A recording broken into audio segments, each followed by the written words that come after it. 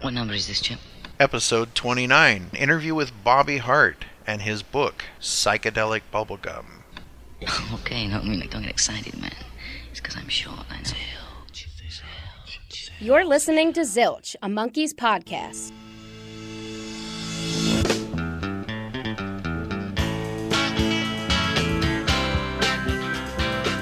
Today on Zilch, we welcome something that's a bit of a bucket list interview for us here. Today, we are joined by Bobby Hart.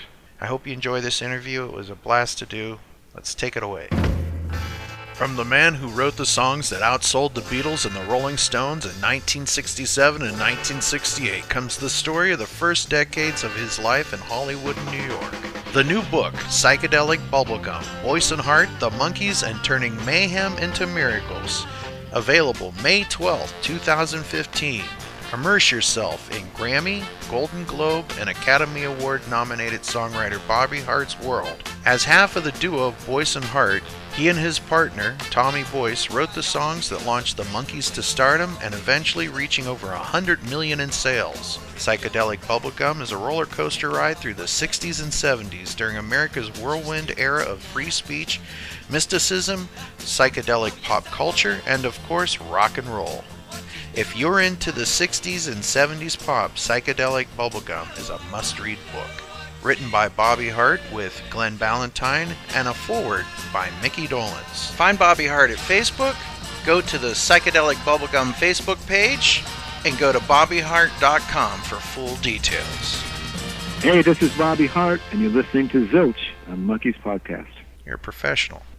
Ladies and gentlemen, on the other end of this phone is the man who helped write the songs that outsold the Beatles and the Rolling Stones in 1967 and 1968. Bobby Hart, welcome to Zilch. Hey, Ken, thanks. It's nice to be here.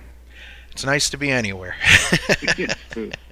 We made a list of people that we wanted to have on the show, and you were definitely right up there. And it's almost impossible to talk about the Monkees without talking about Bobby Hart.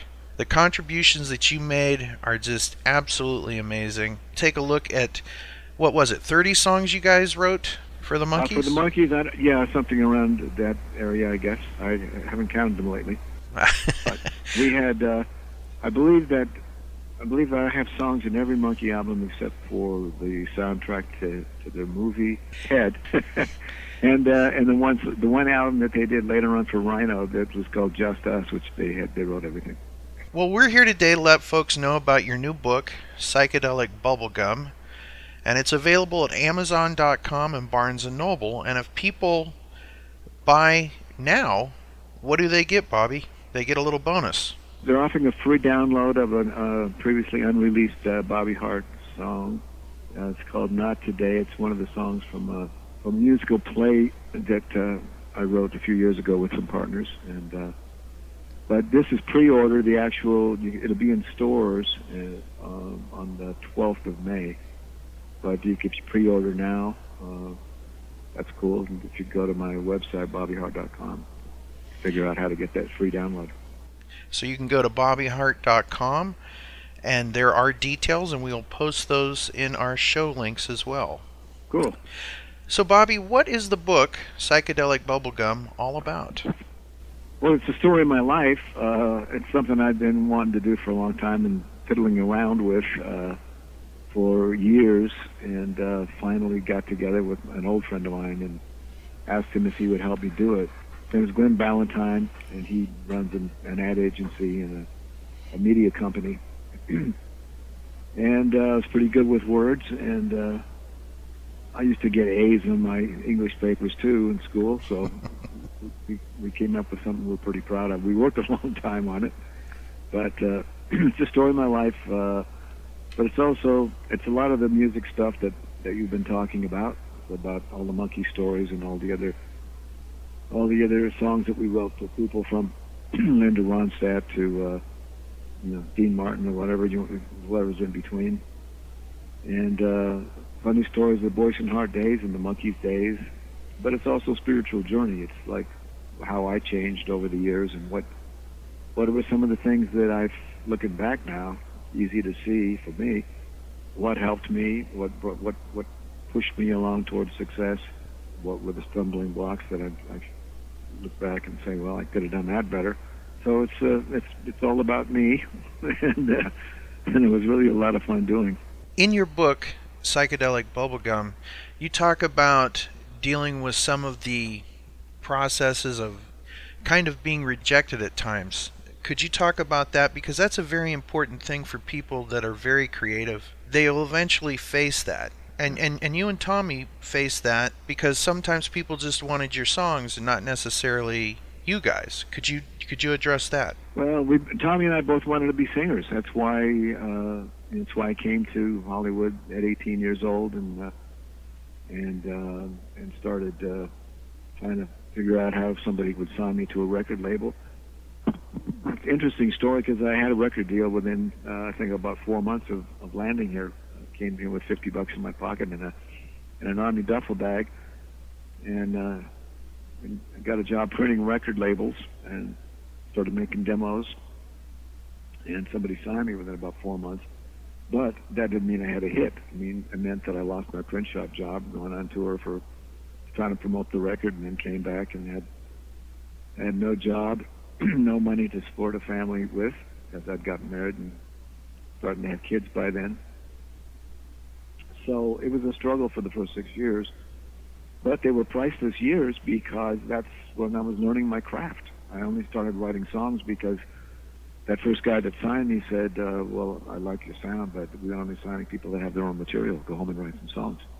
So he said it, and I did it, not knowing any better, knowing that they were probably terrible songs, but it worked to get me the deal. And probably some of the best advice I say in the book that I ever got, because the value of creating something from out of nothing, it has tremendous value because it's not just dependent on others for your success. So Tommy and I, touching on what you just asked, long question for a short answer, long answer for a short question. Yeah, we did want to be singers, and that's what we were working for that whole time. But it turned out later on that we needed to pair up with each other for that to happen. I find it amazing that you had no idea that you were a songwriter until you basically were forced into it. Yeah, no. I wasn't a songwriter, but I knew I wanted to be a singer. And he said, do this and come back. So I did. And he signed me. He signed me as though I had hit the jackpot with my mediocre songs, but looking back, I don't think they were very good, but it got the deal done. But that's just a great lesson to learn in life, that you really don't know what you're capable of until you try it. Yeah, that's a very good point, isn't it? And you were talking about a minute ago about disappointments and setbacks, and you're right that everybody who is creative is going to find rejection along the way. That's just part of the deal. If you're a songwriter, of course, if you write 100 songs, you're lucky if you get 10 of them recorded. Later on, it was a little better ratio, but in the beginning, getting a song recorded was a big deal. Uh-huh. And then, of course, we had big rejection even after we started the Monkeys project, which we'll probably talk about in a minute. You were from a small town? Well, I came from Phoenix, Arizona, Okay. which was kind of a sleepy little town in those days, talking about the 50s still. Yeah.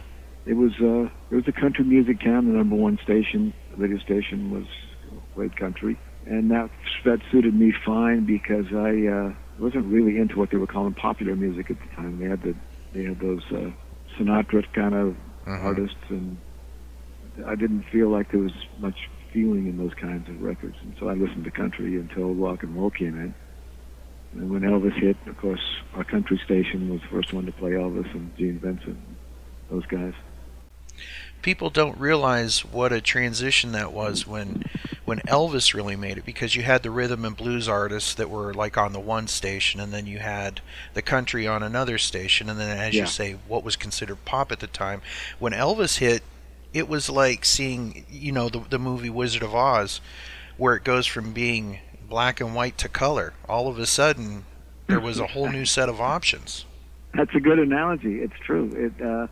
We felt it that way because we were, when Elvis came, I guess I was in probably 11th, maybe 10th grade, and that was just something for just it just hit us in the heart. I mean, I loved Elvis as much as all the girls in my class, and got to see him at the Arizona State Fairgrounds when he just had his first RCA records out, probably 55 or 56. And it did change everything. You're right about the segregation of music before that, the pigeonholing of it, and it was so great that you could turn on, they didn't call it Top 40 at that time, but you could turn on a station and start to hear rockabilly and East Coast doo-wop and R&B and still some of the old pop stuff. But the old pop stuff now is all changing. Then you have people like Dean Martin and Andy Williams starting to try to do rock and roll songs, which worked for them for a while too. And Pat Boone. Let's not Pat forget Boone, that. Yeah. They had a fortune covering Little Richard. So how did you wind up hooking up with Tommy Boyce? Well, as I say, I came out at 18. I got cut a record for Jesse Hodges, a producer that was doing pretty good out here at the time. I met Tommy in a recording studio when he was doing a demo for Jesse. Stopped in to see my record producer, and Tommy was singing in the studio. So we kind of became friends. It was, it's a longer story. One of my friends from high school had come up to visit my wife and myself on the weekend, and he brought his friend, whose name was Curtis Lee, and he said, now that you got a record deal, can you help my buddy? He sings pretty good. So they were both going to Pasadena College over here, so they'd come visit on the weekends. So I took Kurt down to meet Jesse, and that's where we all met Tommy. He did do a record with Kurt and started him off on a career, and Tommy and Kurt became good friends, and so we would all of us would see each other on the weekends. So Tommy was still living at home in Highland Park, a suburb of LA, with his folks. But he would come up on the weekend and we'd hang out. What was your first success as a songwriter? Well, it's all relative, isn't it? I guess I could go back to say the first song I wrote was a success because I got myself to do it. It wasn't. I know you're talking about commercial success. The first actual chart record I had was a song I wrote called Dr. Heartache that Tommy Sands recorded around 1960. 61 or so, 61, 62. But it only hit into the 90s and fell off the charts, and I didn't have anything else. Until Tommy and I teamed up writing, and I moved back to join him in New York, and we had our first top 40 record with Chubby Checker called Lazy Elsie Molly, 63, 64, I guess. Outside of the Monkees, who were some of your favorite singers and musicians to work with, or that you wrote songs for, or that covered your songs? Oh, a lot of great artists covered our songs. I love Eric Burdon of the Animals. I love the Raiders. I love. It was a thrill to have Andy Williams when he got "I Want to Be Free." To have an artist of that stature cut your song is always a thrill. And we were getting cuts from places that you wouldn't expect. Like, as I said, growing up in country music, I was a fan of Lester Flatt and Earl Scruggs, kind of the fathers of bluegrass music. And when they cut Clarksville, I mean, that was unbelievable. Absolutely. So Linda Ronstadt is one of my heroes as well. You had a great blessing in the artist that covered Hurt So Bad. We did. I mean, that song by itself is just amazing. I don't think I've ever heard a bad version of that. And Linda Ronstadt, she really took it to a whole new level again in the 70s. Who would have thought? She nailed it, didn't she? Absolutely. One of the few songs, maybe the only, I'm not sure of this, but songs that were recorded, that they went top 10 3 different times by 3 different artists in 3 different decades. And those artists were? Little Anthony had the original record in 1965. And then it was covered by the Letterman, and it went top 10 again in 1970, and then Linda Ronstadt in 1980. That song probably helped pay for a car or two. Yeah, it was very nice. I wrote it with 2 other people, Teddy Randazzo the great Teddy Randazzo, who produced the original Little Anthony record, and he was a tremendous arranger and producer, and he was a mentor of mine. I worked as a background singer for him for a couple of years in Vegas and other places around the world. Well, I'm going to play a small clip of some of your greatest hits that maybe a lot of people don't even realize that you wrote some of these songs. Hey, we're the monkeys.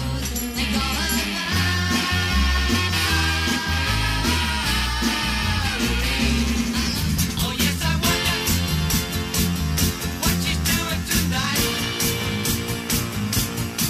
Oh, I wonder. Come a little bit closer, you're my kind of man. So big and so strong. Come a little. Oh, baby, come on. Let me take you where the action is. Oh, baby, come on. Let me take you where the action is. Know that you made me cry. Many teardrops. Oh, yeah. Take the last train to Foxville, I'll be waiting. I'll borrow his arrow and shoot it at her. I'm not your stepping stone. Flowers smiling, raindrops falling. Thank you for loving me. Thank you for loving me. It makes me hurt so bad to see you again. Like needles and pins. Because I can't get him out of my mind. I can't get him out of my mind. No, no, no. She told me that she loved me. P.O. Box 9847. Hear you saying those words that never were true. Spoken to help nobody. Action, action, action. Let's dance on. Oh, baby. This just doesn't seem to be my day. Tomorrow's gonna be another day.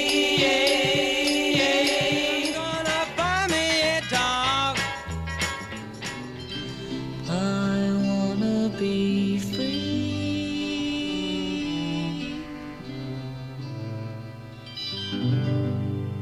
It's such a great diverse selection of music and artists. It's absolutely amazing to think of the diversity of people who picked up on your talent. It's got to be mind-blowing to look back at this over your life and see where your music has went. It's definitely heartwarming and makes one feel fortunate. And I think only with the writing of the book have I really kind of analyzed it. I always just felt, well, I was in the right place at the right time.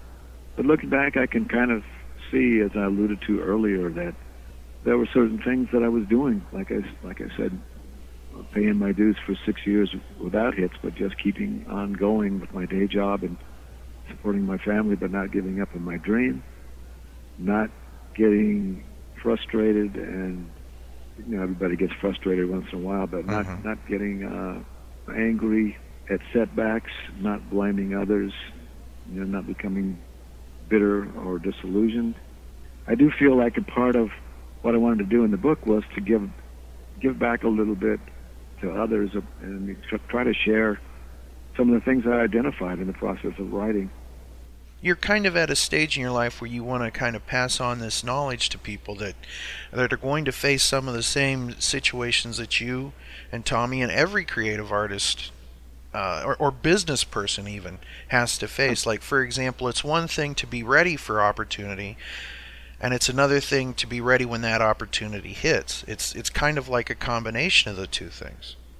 Yeah, my friend told me something his father said. He mentioned this to me yesterday. His late father had told him, "The harder I work, the luckier I get." Isn't that a good one? But it's true. It's absolutely true. Because it's true. You got to be ready for your opportunities, and part of being ready is not only paying your dues and honing your craft, but your attitude toward life and how you're allowing success to come to you that sometimes we have all these blockages and barriers that we don't even know that we're putting up that keep good things from coming to us. So I had to kind of go through some of that, and also the luck to me came in the form of spiritual mentors who came along and gave me tips. You know, like somebody said, read this book called Psycho-Cybernetics. It's about visualizing what you want and making a discipline of doing this every morning and vividly seeing what you want. And that was one of the big ones, I think, for me in the beginning, to help get rid of the things that were maybe keeping big success at bay. It's having small success already, but to visualize what you want, kind of, it's a strange thing, but it's a way of telling the universe, yes, I'm open and ready to receive this. And that was one of the big ones for me. And then there were a lot of others as I learned to, as I got more interested in Eastern mysticism and meditation and learning some of the other techniques that really got me through. So I talk about all this in the book, and there's plenty of stuff for the music fans, but there's also some things in there for anybody who wants to improve themselves and to succeed. Well, it really goes hand in hand. There's the musical side of it, but then there's the how to get to the musical side of it, in a sense, because you kind of had to open yourself up to what was out there. Yeah. And make sure to receive the positive and make it happen. Yeah. And part of opening yourself up to what was out there, of course, is learning to write in all different genres. We had, I always said, songwriting business or record producing business, what other business is there that you can just turn on the radio and see, oh, this is what the kids are digging today, you know? And you could just learn from. In those days, we would never miss scanning the Billboard magazine chart, and we'd be familiar with every one of the top 100, and we'd actually analyze, well, what made this a hit? Well, this is an electric sitar. Well, that's cool. Maybe we'll use that on something, you know? So we just constantly had input or instant feedback. You didn't have to do surveys or, Billboard was doing it for you. And so we kind of became, we often said, Tommy and I, that we were like short order cooks. They say, okay, we need a song for Herman's Hermits, need it by next week. And we kind of already knew what the kind of material that he would cut, and the kind of thing he was having success with. And we did the same thing with television shows and movies, and just having that information made it so much easier that you could just kind of understand the parameters that each artist was using and write something within that and get it to him within a few hours. Absolutely. And it's amazing because even in the framework of the music that you did for the Monkees, that same diversity, and looking at the charts, that same diversity found its way even into the songs that you wrote just for the Monkees. I mean, you take a look at something like, I Want to Be Free, Valerie, and and on and on and on the list is. But there's so many different kinds of music that you guys straddled. Yeah, that's true. Part of that was that we had we had four great musicians, but two really phenomenal lead singers in Nicky and Davey, and they were different, and we wrote differently for each of them. And when we had a song that didn't seem to fit anything they'd done before, one of them would be able to tackle it. Now, when you first heard Mickey Dolenz, were you aware of what he was capable of? Well, our very first situation, I'll tell you that story later, but the first time that we actually worked together in the studio and made a record that was released, we were blown away with Mickey's sound, and we just knew we'd hit the jackpot with both he and Davey. Davey had that little English British invasion kind of thing that was so familiar at that particular moment in time, and yet he didn't sound like the Beatles or anybody else. And that was just one genre, and Mickey could do this little harder rock stuff, and just one of the great pop voices of the period. well, of the 20th century. I mean, it's just Yeah. absolutely mind-blowing. And they were It's both... true. He still sounds great. And last time I heard him was a couple of years ago. Sounded good. Yeah, there's not many artists that can continue to keep their range, and he has done very well. Yeah. Out of all the songs that you wrote for the Monkees, of which of those songs are you the most proud of? You know, it's hard to pick just one. I'm proud of a whole lot of them. Probably I Want to Be Free maybe stands out because it was cut by so many people, and also because one of the few songs that Tommy and I didn't write as short order cooks. We just felt like writing a song one night, and it kind of came out. Now, there are the two different versions that were done. There was the fast version and the slower version. Did you have a preference for how you wanted it to be? Oh yeah, we wrote it as a ballad, but I think the fast version was something to do with the pilot show. Mm-hmm. It was something that was needed for television, not meant to be the hit version. It's interesting now because all this stuff is being put out by Rhino. Yeah. And it's fantastic, and it keeps your music alive and fresh and in front of new ears all the time. When you wrote I Want to Be Free as a ballad, like, for example, that could have went along the thoughts of, like, a Yesterday. Mm-hmm. Was there any of that kind of thinking, like, we need something like this? And then yes, you would... there was. When we got, after we had hits in New York, Tommy got signed actually to Screen Gems Columbia Music and sent back to the West Coast, and I got off the road a few months later and joined him. Uh-huh. And so we were sent out all the time to do different projects for television and for movies, and one of them was producers who wanted to do a show about 4 unsuccessful musicians. So in that first meeting, Bert Schneider told us, well, we want to do American Beatles on television. So that was basically what they were envisioning. Uh-huh. And we thought, wow, what a great idea! You have television every week exposing records. We knew what happened when Ricky Nelson sang his first song on Ozzie and Harriet and became a big artist. So we were totally excited by it and convinced Bert that day that we were the guys to do it for him.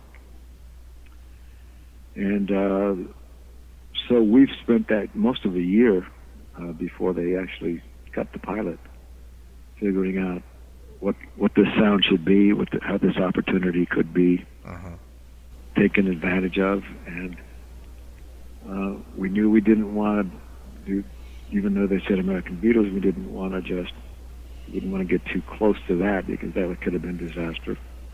There was that influence, but we also had a yellow pad full of other artists that we thought could be influential in our shaping a sound for a new group.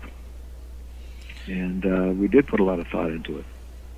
And we put a lot of thought into when they asked us to write 3 songs for the pilot show, and one of them was the theme. It seems like a funny little strange theme song, but we packed it with lines that we knew that the production team at the television studio wanted to get across. One was that this is a non-threatening group because it'd be the first time we'd have long-haired people on television, and their show was probably the first time that you had kids like that without any supervision. They were just on their own, getting in trouble on their own, getting out of it. So we talked about, we don't want to put anybody down. Yeah, too busy singing to put anybody down, so. And then we talked about, but we're deeper than that. We got something to say. It's a new generation now. We have a philosophy too. And there was a whole philosophical discussion before we wrote that song, even though it went pretty quickly. But yeah, we did work a long time on it, only to have the rug pulled out from under us once the show had been sold.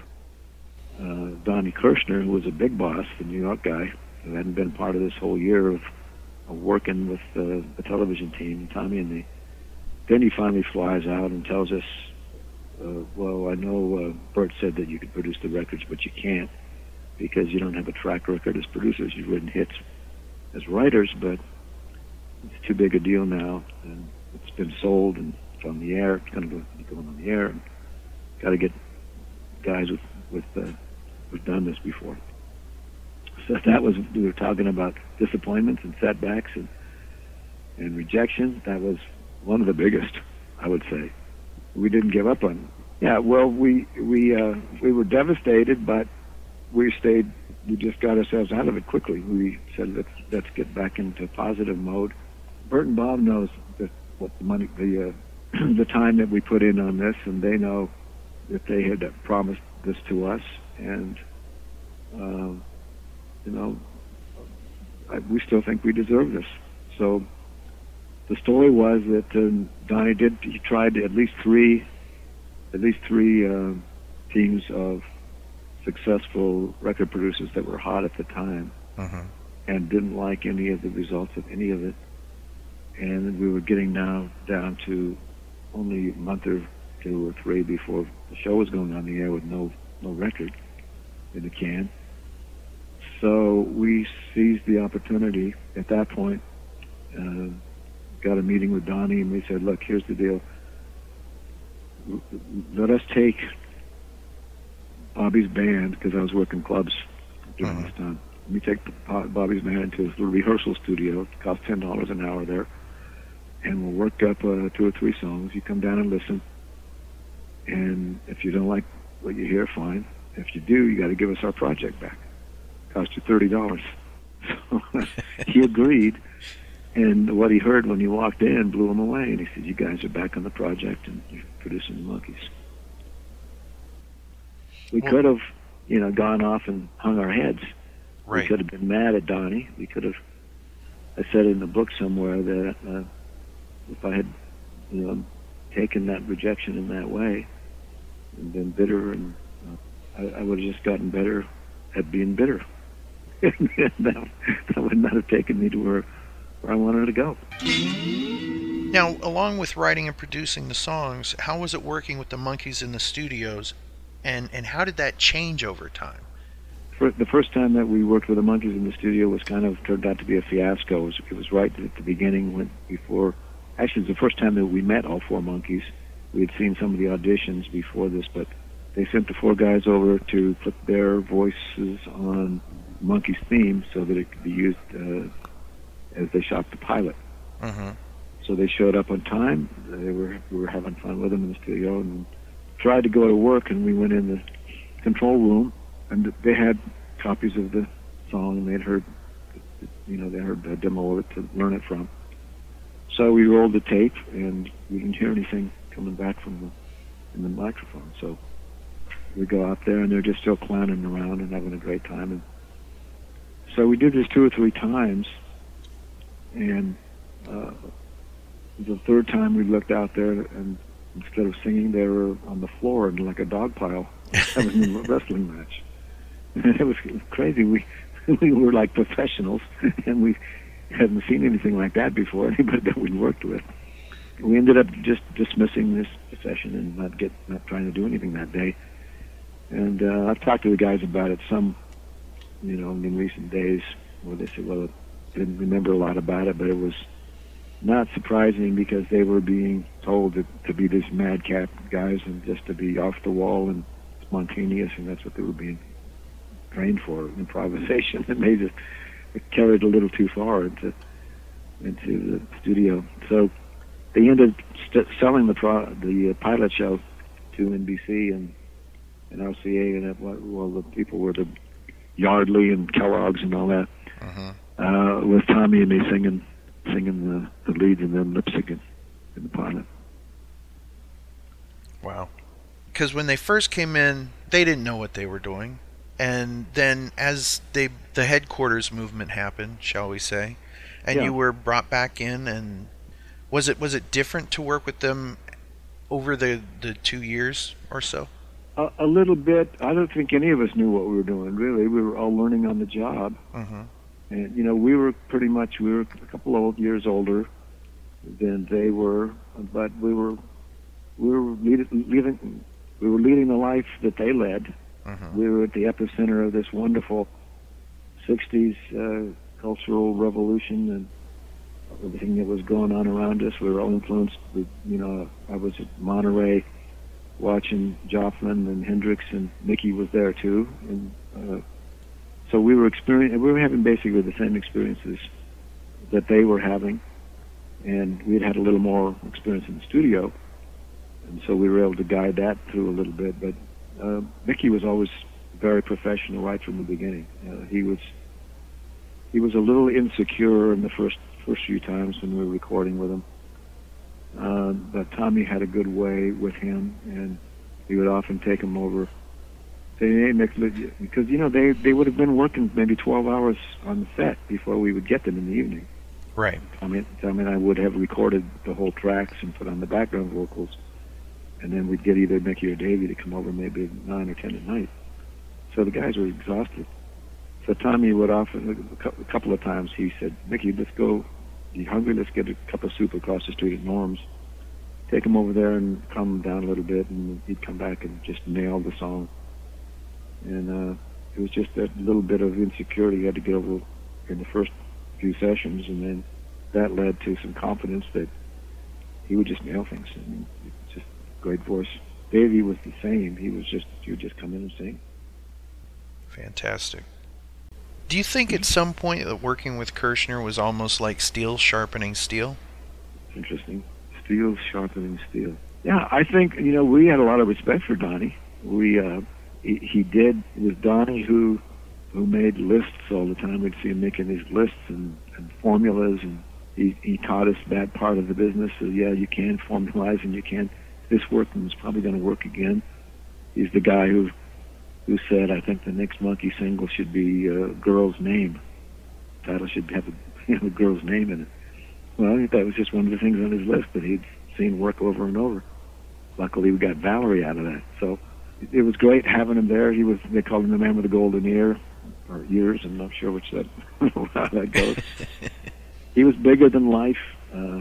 He had carrying around pockets full of $100 bills that he was handing out to whoever was around. He had built the hottest music publishing firm in America and sold it for multi-millions and stayed on to direct it. So you can't argue with success. And he was the one who first signed Tommy and me. So he was a big part of our team. But I think it's great how you summed it up that you became better instead of bitter. Yeah, that is excellent. That is excellent. And like I said, these are observations that you don't really make as you're going through life. But as I had the time to sit down and review my life in writing this book, a lot of this stuff started to pop out. Mm-hmm. We included what we called stepping stones. Stepping stones through the potholes of life. Hey, that's a good name for a song. Thank you.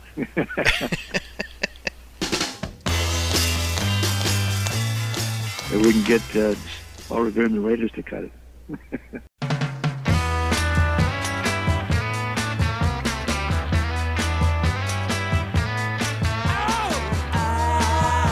I'm not your stepping stone. No, I'm not your stepping stone. You're trying to make your mark on society, using all the tricks that you used on me. You're reading all them high-fashion magazines, the clothes you're wearing lately causing public scenes. I said, I'm not your stepping stone. No, no, I'm not your stepping stone. Oh, not your stepping stone. No stepping stone. Not your stepping stone. Stepping stone.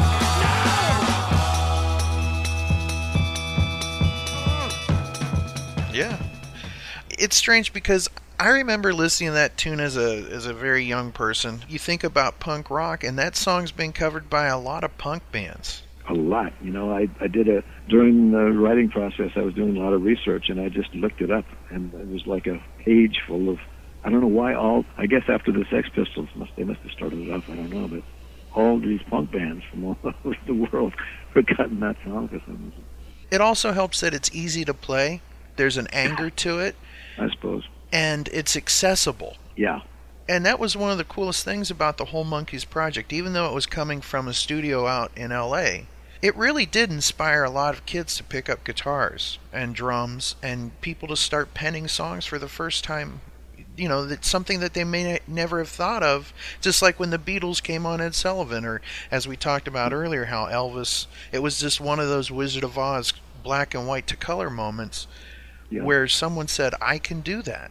It's true. A lot of people have come up to me over the years saying that, well, that's one of the first songs we learned in my little garage band or whatever. Mm-hmm. And I suppose that's the reason. It was an easy 4-chord progression, and it just sounded good. Well, I can tell the Valerie story if you want. Please tell us how Valerie came to be. I kind of started it already with mentioning about Donnie and his formulas, but I was playing clubs, as I mentioned, and getting in late because we played till 2 in the morning, and I'd be home, maybe in bed at 4 or something. But I got awakened one morning. Tommy and I were sharing a house in the Hollywood Hills, and Tommy woke me up and he said, "Get up, we have to go see Donnie." And I said, "What are you talking about? I just got to bed, It was like, 8 or 9 or something." So he insisted, and so I got up and he thrust a steaming cup of tea in my face and told me to get in the shower. And he told me that Donnie had called and said that I think the next Monkey song should be a girl's name. And Tommy, not missing a beat, being the consummate salesman that he always was, he said, "Donnie, I can't believe this, that Bobby and I just wrote a song last night, and it has a girl's name in it, in the title." And so, of course, Donnie gets excited and said, "Could you guys come right over and play it for me?" They were renting a house up in Truesdale Estates, Beverly Hills. We hadn't written a song with a girl's name. We hadn't started a song. So I'm starting to realize, well, what did you get us into this time, boys? And so I get out of the shower, and he had promised that we would come over there, I think, at 11 o'clock in the morning and singing this song. So I'm getting dressed. It's now 10 o'clock. They're a half-hour drive across the hills. So we jump in the Jaguar, and Tommy gets in the back seat with his guitar, and we start across Mulholland Drive to play Donnie a song we hadn't written yet. So Tommy's just strumming chords in the back, and he comes up with a little riff which sounds pretty good. He says, "Okay, now just throw out some girls' names." So I start throwing out names, and Betty and Joyce and Patty, and when I got to Valerie, he said, "Okay, let's work with Valerie." So he puts that to the chords, and we got Valerie. We're pulling up in front of Donnie's now. That's all we got, some chords and a name. So we go in, and Donnie says, "I can't wait to hear it. Come on in, guys. Sit down in the living room." His wife comes in, Sheila, and she wants to, she's sitting there to listen as well. So Donnie is all ears and waiting for the song to come out. So Tommy jumps on the coffee table with his guitar and starts singing, playing and singing, and I'm singing harmony with him. And he sings, "Valerie, I love her, Valerie." And then there's a little verse that goes in here, Donnie. We haven't just finished that part, but then it goes back, that's all we had. And Donnie said, "That's a smash. Get in the studio and cut this quick." Fake it to make it. Even the song we ended up with only had, I think, two-line verses that went with that. Yeah. It's a nice production in the studio, but that was our song. Talk about being ready for opportunity. Fake it to make it, right there. That is awesome. What happened was that was right when Donnie got sacked and the Monkees pulled their coup and said we're taking control, and that's another long story. But he got sacked. They now had control of the records, and the new rule was only Monkees produced records would be released. And so since we had already cut that song sat on the shelf for 18 months. And then Lester Sill, who took Donnie's position, said to us that, we don't have nothing that sounds like hits to put out. It really needs a hit single, and I know Valerie's a hit. So here's the deal, guys. Go back in the studio and reproduce it note for note but don't put your name on it as producer this time. And that's what we did. We recut it, and I think it went to top 3 or something like that. Wow. Awesome.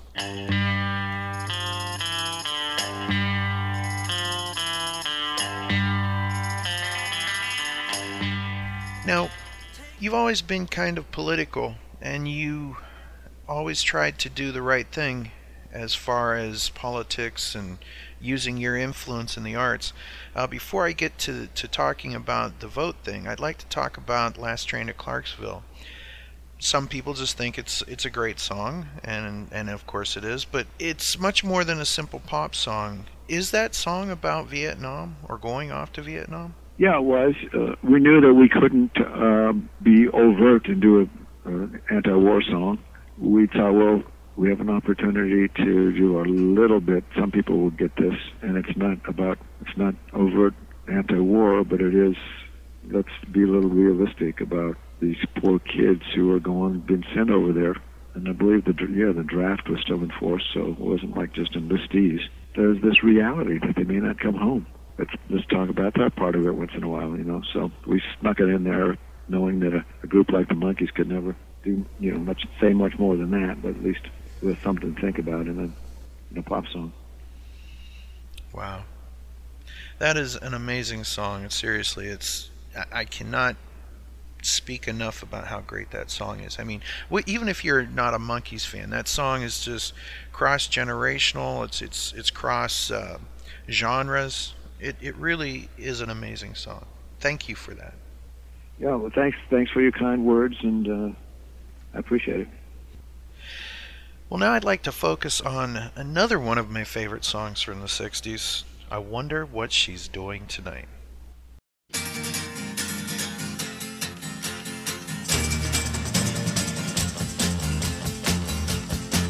If I had told her that I loved her, she would have stayed till who knows when.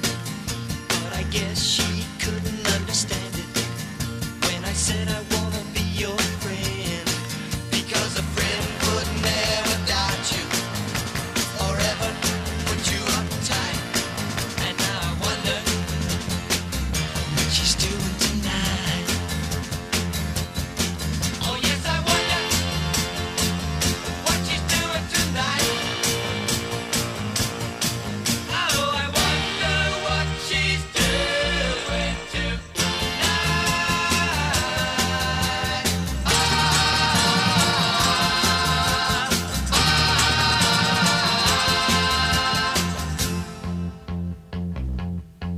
We were so close, but we should have been closer. And it's making me feel so sad. But I tell myself I didn't lose her. 'Cause you can't lose a friend you never had. Come on now. Because a friend won't say it's over and go out just for spite. And now I wonder what she's doing tonight. Oh yes, I wonder what she's doing tonight. Oh, I wonder what she's doing tonight.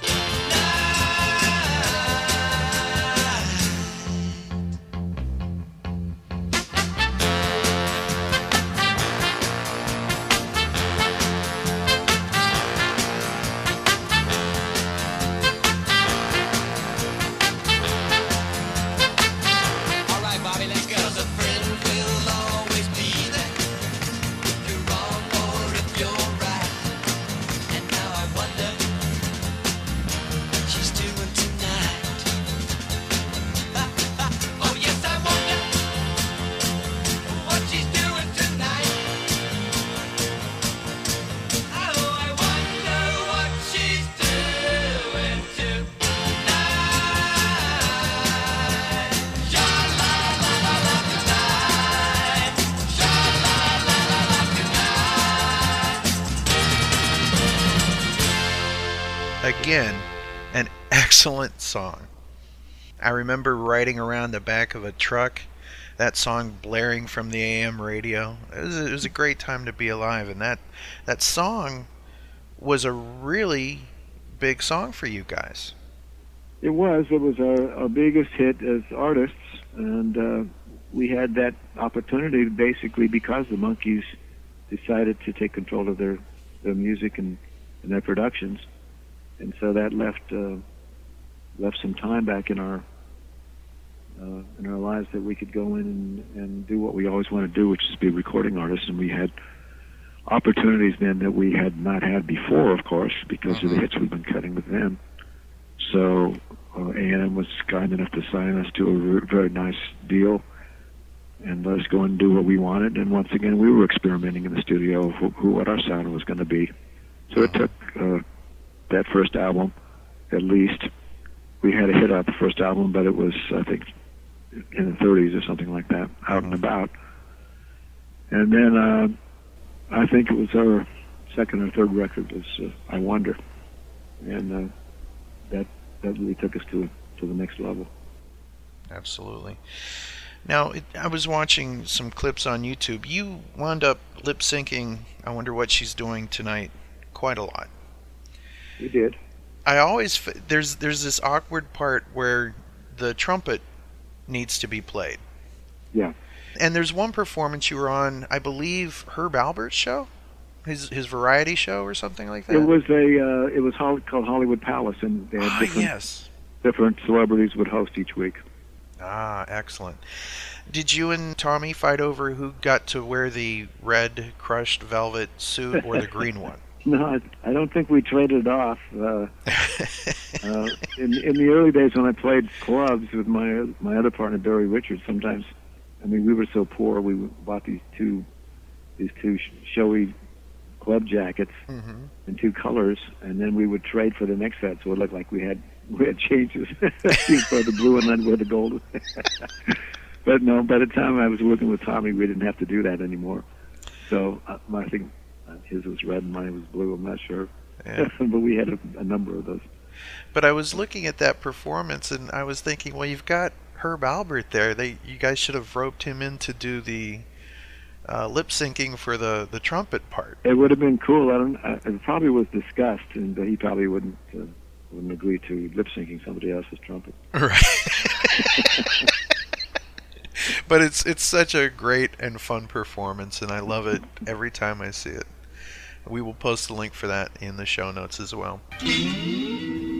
At this point, you were on quite a few TV shows. We did do a lot of TV. Thank God for TV. In those days, there was a lot of it. American Bandstand. Dick Clark was very kind to us, having not only many bandstand appearances, but he had a show called Happening 68, Happening 69. We did that show. Tommy actually did an episode of Where the Action Is. That's when he was a single artist before we had gotten together. But then there were things like The Flying Nun, I Dream of Jeannie, and Bewitched.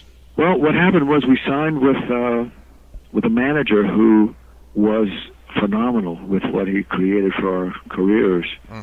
And one of the things was our deal was coming up for renewal with Screen Gems. So instead of negotiating with the publishing guys, Lester Sill and those guys, he went over to the lot, and the Columbia Pictures lot, and came out with a great deal from them that not only re-sign us as writers and producers, but they would give us our own record company so we could release our own records and make records with others.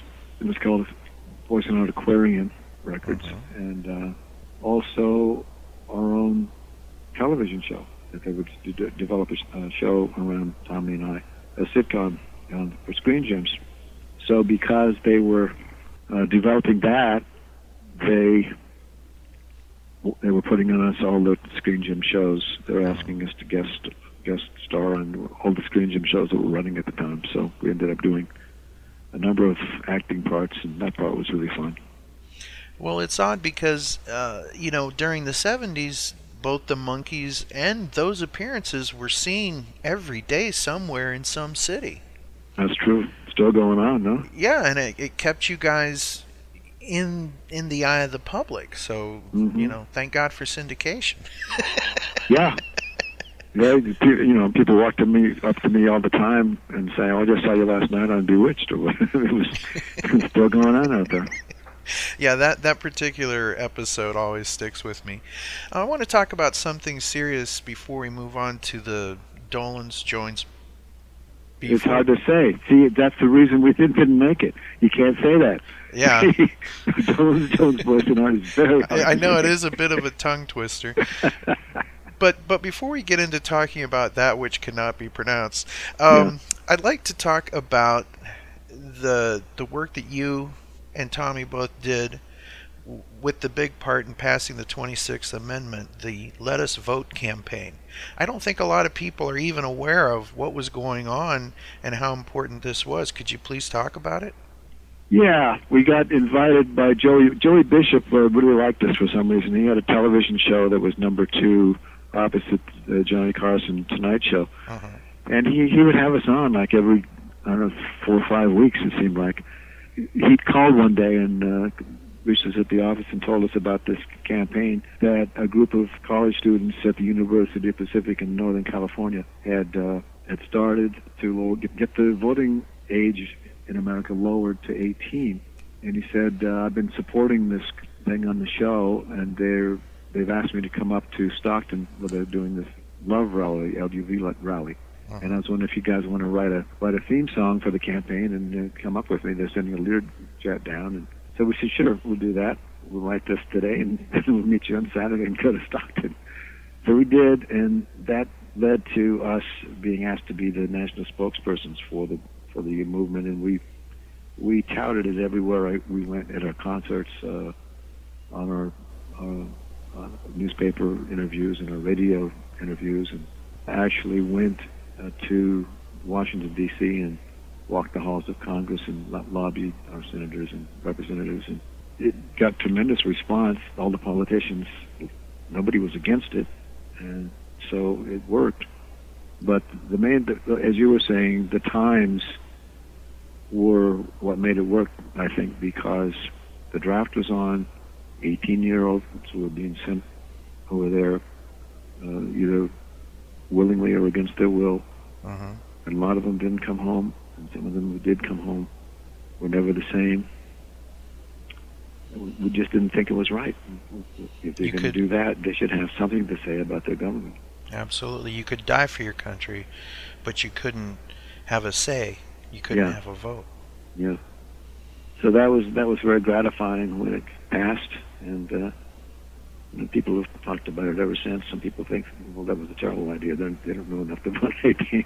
But I've heard lately quite a bit of talk about people saying we should lower the voting age to 16 now. One thing I'd like to point out to people: don't take your freedom for granted, and I believe you would agree with me on that. Absolutely.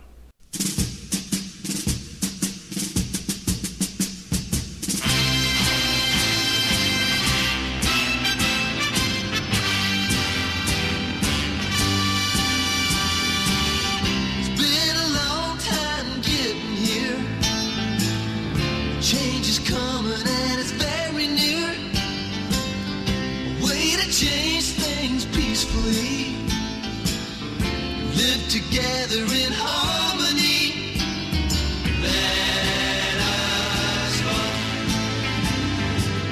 It's time that we all made a contribution. Come on and let us vote.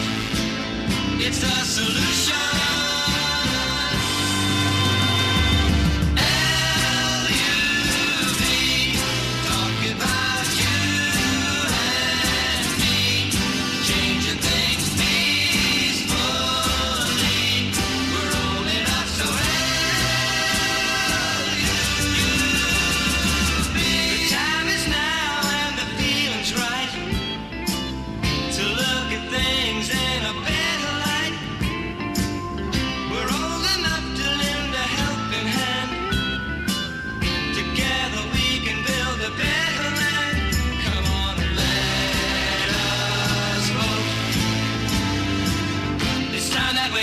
Contribution. Come on and let us vote. It's a solution. Everybody now. LUV. Talking about you and me. Changing things peacefully.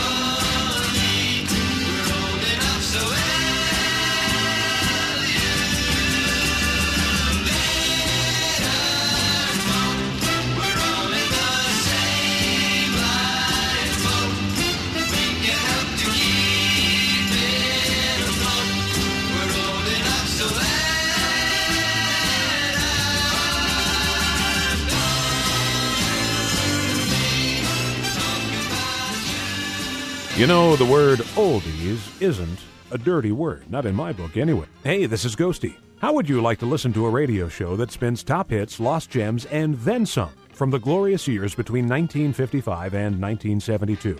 One that features interviews with the likes of Julie Newmar, John Sebastian, Al Jardine, Mickey Dolenz, Don Wells, David Cassidy, Angela Cartwright, Bill Medley, Ronnie Spector, Connie Stevens, and many more. Well, the Vintage Rockin' Pop Shop is on the air every Sunday at 11 a.m. Eastern Time on 89.1 WFDU FM.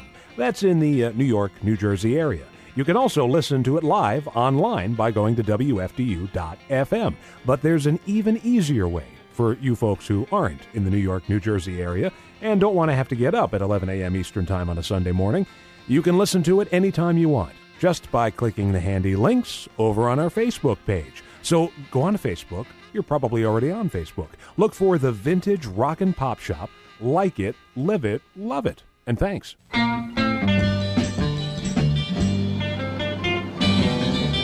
Well, let's move on to the rebirth, shall we say. Okay. The Dolenz, Jones, Boyce and Hart. Hey, I did it that time. That's good. Let's talk about how that album and project and tour came together. How did that all get started? I got a call from my friend Christian de Walden, who had just come back from Southeast Asia, and he said, I was in Bangkok and there's a promoter there who would like to book the Monkees. And could you call Mickey and see what's going on? This was 10 years after the Monkees project had started in 66. This was 76, I believe, maybe 75. And so I called Mickey. He said, you know, Davey and I have been doing the gig here and there, but Michael does not want to do this anymore, and we haven't heard from Peter. We didn't know where Peter is. So I reported the news, and he said, well, then why don't you and Tommy go out with Davey and Mickey? And I said, maybe that would work. So I called back, and we all met, the four of us, Dolenz, Jones, Boyce and Hart, and then a restaurant that Mickey owned called Carlos and Charlie's. He didn't actually wasn't operating the restaurant, but he owned the building on Sunset, and we had a talk about it. And we had so much fun at that lunch that we said, hey, if the money is there, definitely would consider doing that. So in the meantime, while we were waiting for the Southeast Asian tour to get planned and booked, another local booker started booking us in Los Angeles. What Mickey used to say was every amusement park known to man. So we spent that year doing shows at Dolenz, Jones, Boyce and Hart, and we got a record deal at Capitol, and had a couple of albums, and then ended up doing that tour where we played Bangkok and Taipei and Hong Kong, Singapore, and Malaysia, Kuala Lumpur, Malaysia. And that was really a fun trip. But the whole thing was great. We got Keith Allison to be our band director. And he's no slouch. He's no slouch, and he was an old friend. So there were five old friends and 3 or 4 new ones.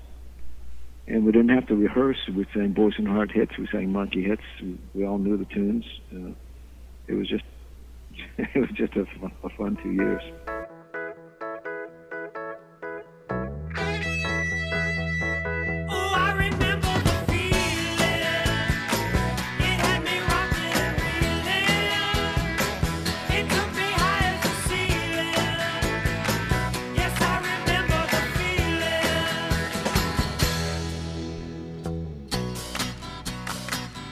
When I saw you sitting in the grass, walked up and asked you for your autograph.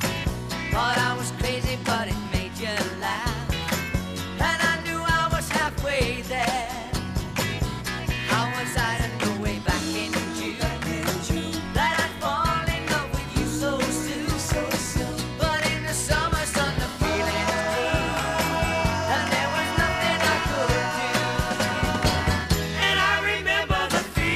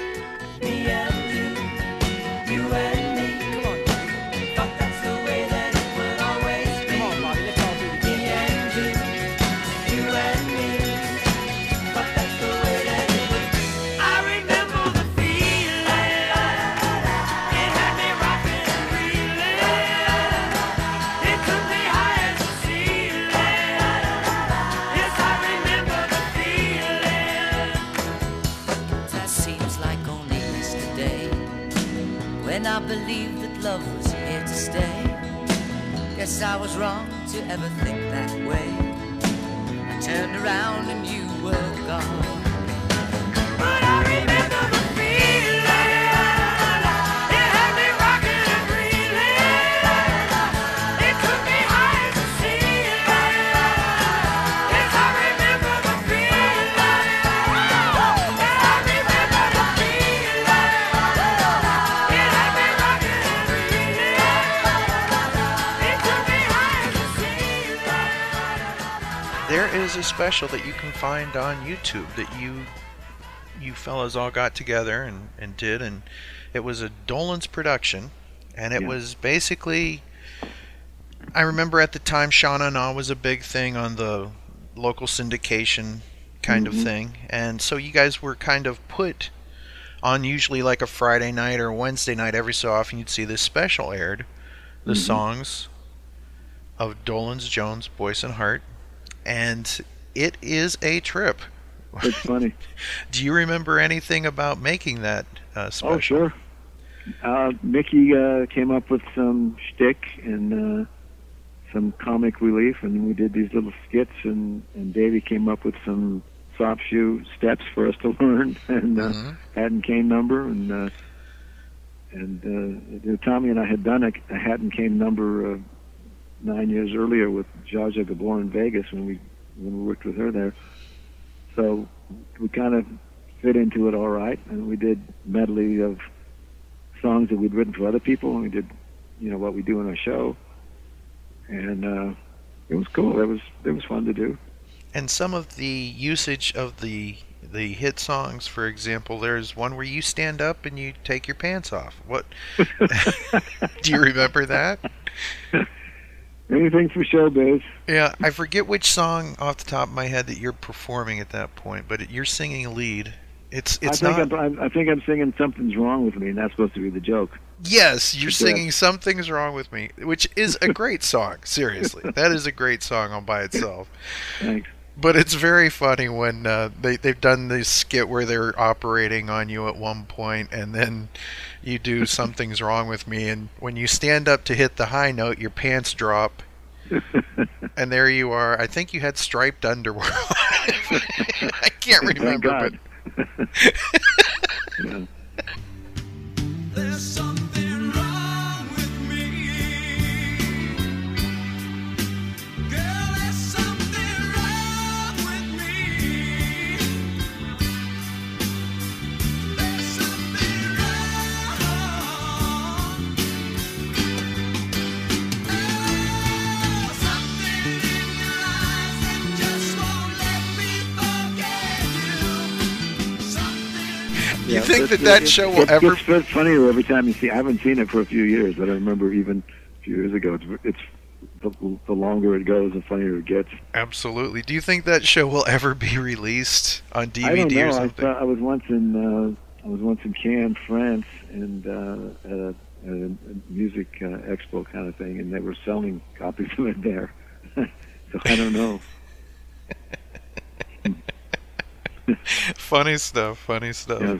It's a very bizarre show to watch because some of the reinterpretations of the song, there's Mickey doing like a glamour punk version of one of his songs there, and it's just definitely something folks should check out. And again, we'll put it in the show notes.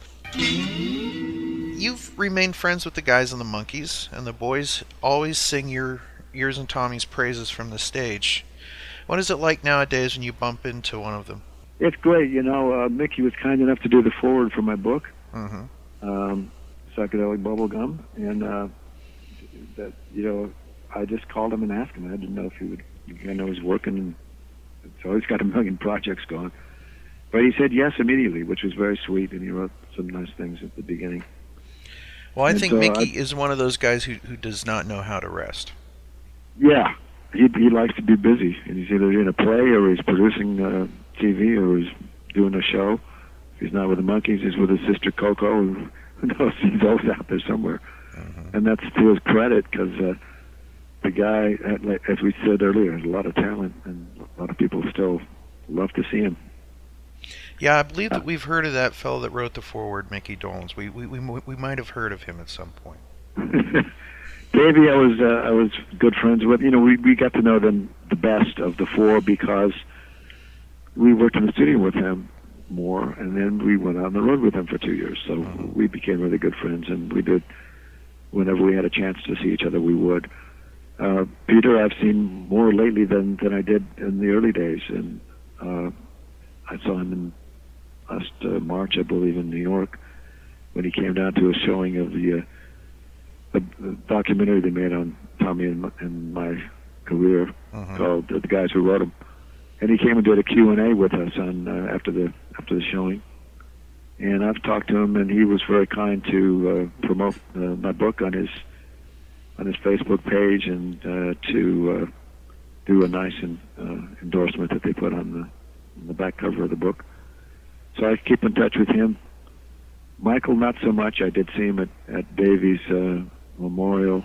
I think that may be the last time I've seen him. But he was also kind when they were doing that documentary, because I've heard him say in the past that he really didn't like any of the Monkey music, except maybe Clarksville. He kind of liked Clarksville, but he was interviewed for the documentary and said some very nice things about us. He said he always thought that we were, because we were the West Coast guys, that he thought we were like part of the team, and that we were just always there. And part of the Monkees, it was the East Coast guys that he took issue with, the Kirshner crowd. Yeah. But it's kind of nice, I'm sure, when you run into them, you ever think, wow, we survived all that. We're still here. We do talk like that, and it's such a shame that Davey's not around, because another guy who had so much talent and drive to continue going, still looked great, sounded great, and just too bad, just didn't seem right at his age to be taken from us, but we had those years. Yeah. Well, we miss him all. All of us miss him. Yeah. Well, in closing, what do you hope that fans that buy the book Psychedelic Bubblegum, available at Amazon.com and Barnes & Noble, take away from it? I hope they enjoy we tried to capture that period. It was just a wonderful, joyful, fun time in the life that Tommy and I led, and especially in those early days when it was before it got really hectic and ended, or morphed into something else, I should say. But the Boyce and Hart part ended. I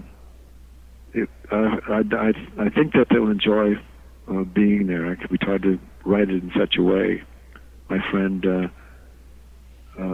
Gary Strobel, I spoke to him yesterday, said that he felt like he was walking in my shoes, that we had written it, that you could just feel like you were walking down Hollywood Boulevard. You see all the sights and sounds, and that's what we tried to do through the whole storytelling part. And then I hope that those who are so inclined will be inspired by some of the stories, some of the stepping stones I mentioned, some of the thoughts of what made it happen, and the ups and downs, and some things that might be applied to their own lives. That's what I'm hoping for. And if you can get one or both of those, I think it'll be worth the $19 or whatever it is. Well, Bobby, I just want to thank you again for being on Zilch today.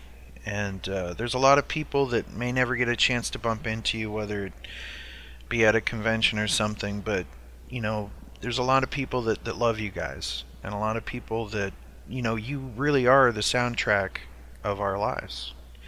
And I know that might sound mushy, but it's absolutely the truth. Let's just put it this way. The music of the 20th century would be a lot bleaker had you not been part of it. Well, it's very kind, and I really appreciate it, Ken, and it's been really fun rehashing it and talking about those days, and appreciate you also for keeping it alive with Zilch and all the others who still remember. It's pretty phenomenal, isn't it? Phenomenal. Absolutely. We all survived. This many years later, yeah, that we're here. We're all here, thank God. Still having fun and joyful and digging it. Absolutely. Yeah. Well, once again, thank you for being on our show, and we'll let you go. Everyone go out there and buy Psychedelic Bubblegum. available at Amazon.com, Barnes & Noble, and you can go to bobbyhart.com for more information, all the up-to-date stuff, and they can also join your Facebook page. Absolutely. All right. All right, Ken, thank you so much. It's been fun. All right, and someday I would like you to consider this, but I would really like to sit down and record your thoughts like a commentary track on the Dolenz Jones Boyce and Hart album. Yeah. And, okay. And then when we discuss it, we could say, and here's what Bobby had to say about it. Sure. Okay, excellent. Well, we'll set that up sometime. All right, sounds good. Thank you so much. You made a bucket list for this show come true today. Oh, good. Well, I'm glad. I had fun with it too. All and right. thanks for the promotion. That's very, very kind and helpful. No problem. We'll do anything we can anytime. Our show is your platform. All right, Ken. Thank you so much. All right. God bless. We'll see you. Take care. Bye. And that's our show. Zilch is an online nonprofit Monkeys audio fanzine made by fans for fans. Any samples of music or interviews heard remain property of their owners. We are not related to the Monkeys or any of their members past or present. We are not affiliated with Rhino or Ray Burke.